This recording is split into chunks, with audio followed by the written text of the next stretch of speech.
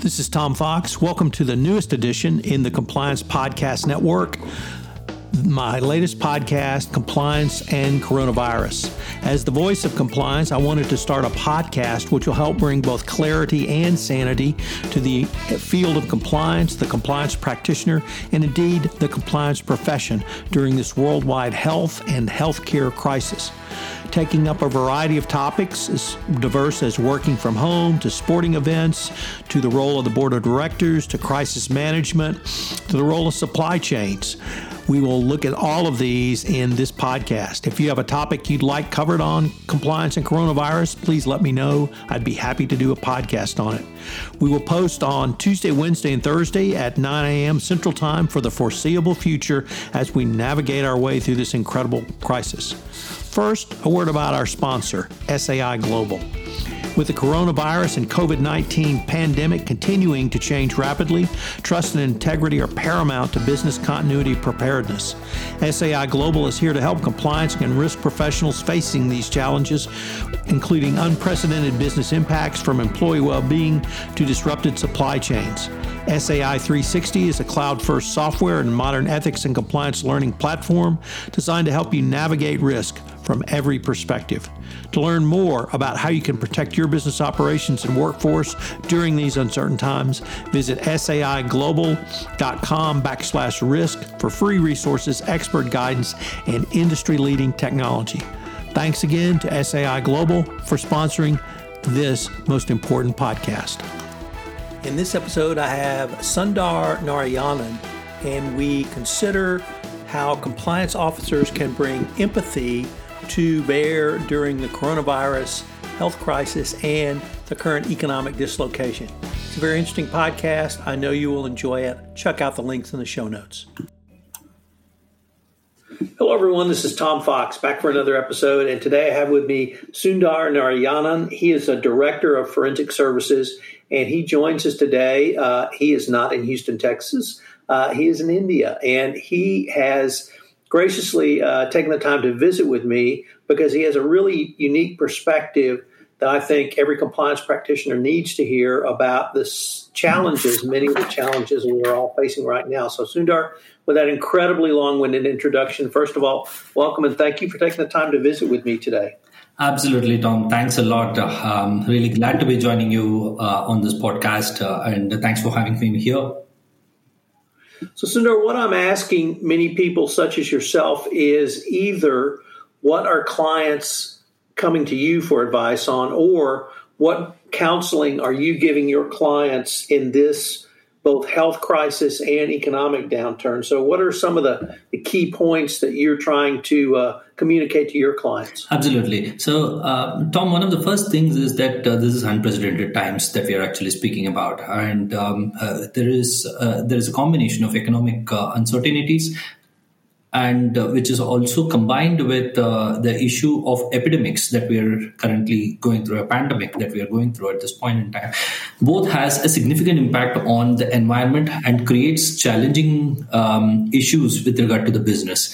What comes along at this point in time is the compliance officers have a critical role in looking at the way the business is changing and how it impacts the risks and compliances at this point.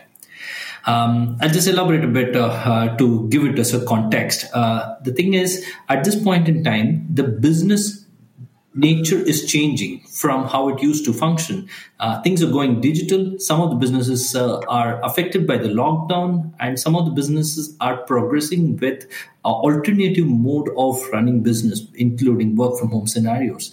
All these are new to business environments, or even compliance for that matter. So there are new areas of challenges that are emerging, while the existing areas are either pausing for a moment or taking a new direction.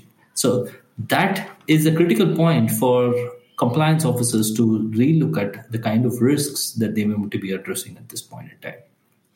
So as certainly you're correct on risks evolving, changing today, changing perhaps next week, and they may change 30, 60, 90 days out. How do you advocate compliance officers collaborate with others both external to the company and internally? So there are two critical parts in that space.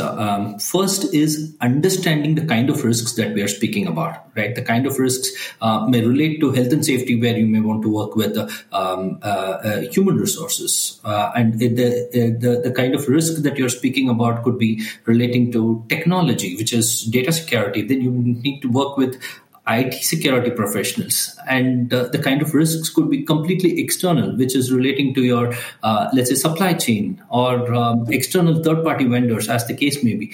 So in all these circumstances, there is both internal and external stakeholders involved in this. It is necessary to understand some of the aspects which we are speaking about as risks at this point in time. Let's say, for example, health and safety. Not many companies may have considered health and safety as one of their critical compliance risks at an overall level. Now, it becomes absolutely important for them to consider this. This would mean that they need to interface with external stakeholders. It could be even healthcare professionals in this case, which creates and opportunities for risks associated with dealing with healthcare professionals on anti-corruption side or healthcare compliance side, as the case may be. All these are factors that one needs to take into consideration. Let's take, for example, what are the scenarios that we are speaking about. At this point in time, there is lockdown in many of the geographies that we are speaking about, and the geographies are attempting to see how to contain the pandemic extension at this point in time. In this lockdown kind of scenarios, there is filtration. There is as constant vigilance on the vehicle movements. What kind of vehicles can move? What kind of vehicles cannot move? There is risk of bribery and corruption associated with transportation, logistics at this point in time, much more than what the company would have anticipated earlier, specifically for essential services, including food and also medicines, as the case may be. That's an example that needs to be considered. Another clear example is, let's say, because we are actually going through a scenario of work from home environment, there could be issues relating to harassment by team managers on the team employees who are not used to working in remote working environments. That's going to have an impact on compliance, right? This is not that you may not have trained them also. You may not have exposed them to that scenario because that was never planned as a thought. It's in this BCP environment that's working that along. Again, there is a compliance challenge which is different from what the compliance officer may have considered earlier. Third, because of this work from home environment, let's say you're speaking about newer issues like security breaches. One of the typical scenarios that's coming along with the connections that we are having conversation with is confidential information, because with the comfort of sharing screens with multiple tools like Microsoft Teams or Zoom, people are sharing confidential information on screen, which is taken as a screenshot by the other person. So you don't have an evidence of something being shared. So that's a risk that has a significant compliance impact. And in addition to that, there is regulatory compliance requirement. The different governments are saying that you need to come and report to us in terms of people affected by the pandemic. People who show symptoms or either asymptomatic or symptomatic of the pandemic. All those are things that's going to have impact. These are a variety of risks. Each of them have different dimension than what a compliance officer would have considered when they were planning for their compliance actions for the year.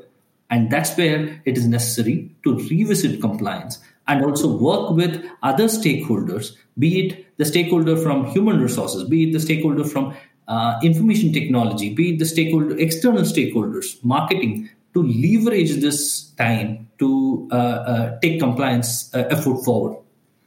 Let me pick up on a couple of points you said in there. And I want to focus on third-party relationships. So typically when an American compliance officer thinks of a third-party relationship, they may think of a supplier, they may think of a sales agent, they may think of someone who helps them do business.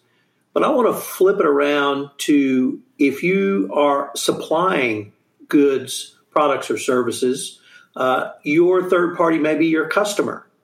So you may be supplying goods to me in the United States, and you, as the compliance officer in India, would you suggest that they be proactive and reach out to their customers to talk about some of the risks that you've articulated, confidential information risk, logistics and transportation risks, perhaps some of the medical risks? Do you really think that suppliers need to engage in those proactive communications with their customer base?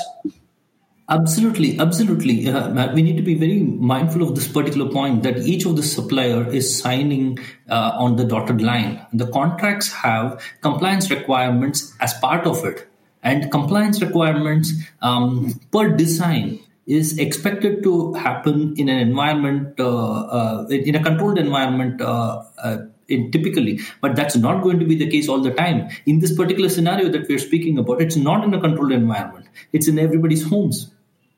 It is necessary wherever they see there is a risk which they will not be in a position to mitigate, or it will be impossible to control with the existing tools and technologies. It is necessary to have a honest conversation with their third parties and get a perspective of what are they doing in this? How are they dealing with this scenario? Because it's a collective challenge. It's not an individual challenge that one third party is going to face. It's a collective challenge for everybody. That's a fascinating point, that it's a collective challenge. And that would really indicate to me that everyone up and down the chain needs to be a part of that conversation as well. Would you agree with that assessment? Absolutely. It's no single man's job to actually address this. Let's say it probably needs a conversation with some of the tool providers to see what is that we can do in preventing something like this from happening. If we are speaking about threat of sharing of confidential information, right? If we are speaking about threat of, let's say, healthcare compliance related issues, how do we deal with them? Because of course, healthcare companies would be familiar with healthcare compliance challenges, not necessarily other companies, right? There could be several variety of other companies which are into, let's say, food essentials, which may be actually interacting with HCPs for testing their own employees, for doing screening of their own employees. Right? Again, there is a HCP touch point. It's necessary to see how these risks are undertaken. So the more compliance officers are able to speak with their channel, it could be a peer group or it could be with their suppliers and customers, as the case may be, it's going to be more collaborative outcome. So let me change the focus just a little bit to crisis management. And typically, compliance is not a part of that discussion. It's viewed as a public relations, perhaps legal, perhaps reputational. But do you advocate that at this point in time and even going forward, that compliance be part of the crisis management planning and solution? Tom, that's an interesting question. One of the things that's happening at this point in time is the differences of looking at whether it is a marketing, whether it is supply chain, or whether it is management, all that is going off. Now, what people are doing, management are doing, is to involve all the senior leaders in addressing a BCP. How do we make sure the business continuity is established? If we see in the past 4 to 5 weeks across geographies, that's what has effectively happened. Compliance officers and ethics professionals are getting a seat on the table to support the organization in sustaining the business continuity. That's a brilliant opportunity to support the crisis and also parallelly earn something much more significant, which is seat at the table. Sundar, unfortunately, we're near the end of our time, but this has been a fascinating exploration. And frankly, I'm going to have a lot more questions for you. I hope you will be able to join me again, because you really brought up a lot of points that I'm not sure American compliance practitioners are thinking about. So thank you very much, and I look forward to continuing the conversation. Absolutely, Tom. I'm really glad that we were able to talk on the show, and I'm really hopeful that together we are able to, togetherness and with empathy, we are able to get over the current COVID scenario. And I look forward to talking to you on any questions you may have on this topic.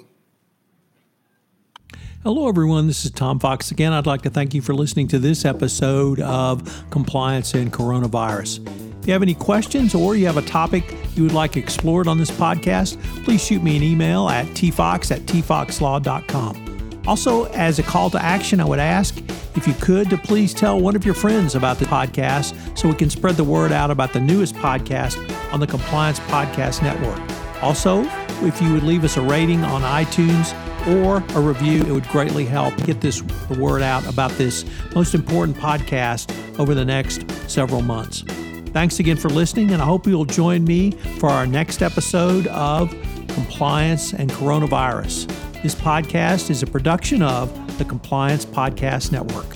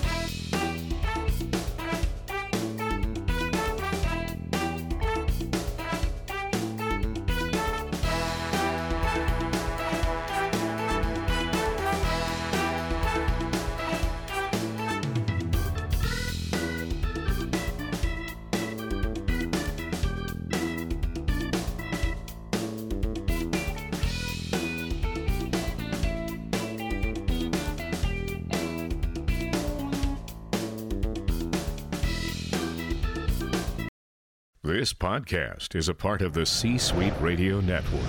For more top business podcasts, visit c-suiteradio.com.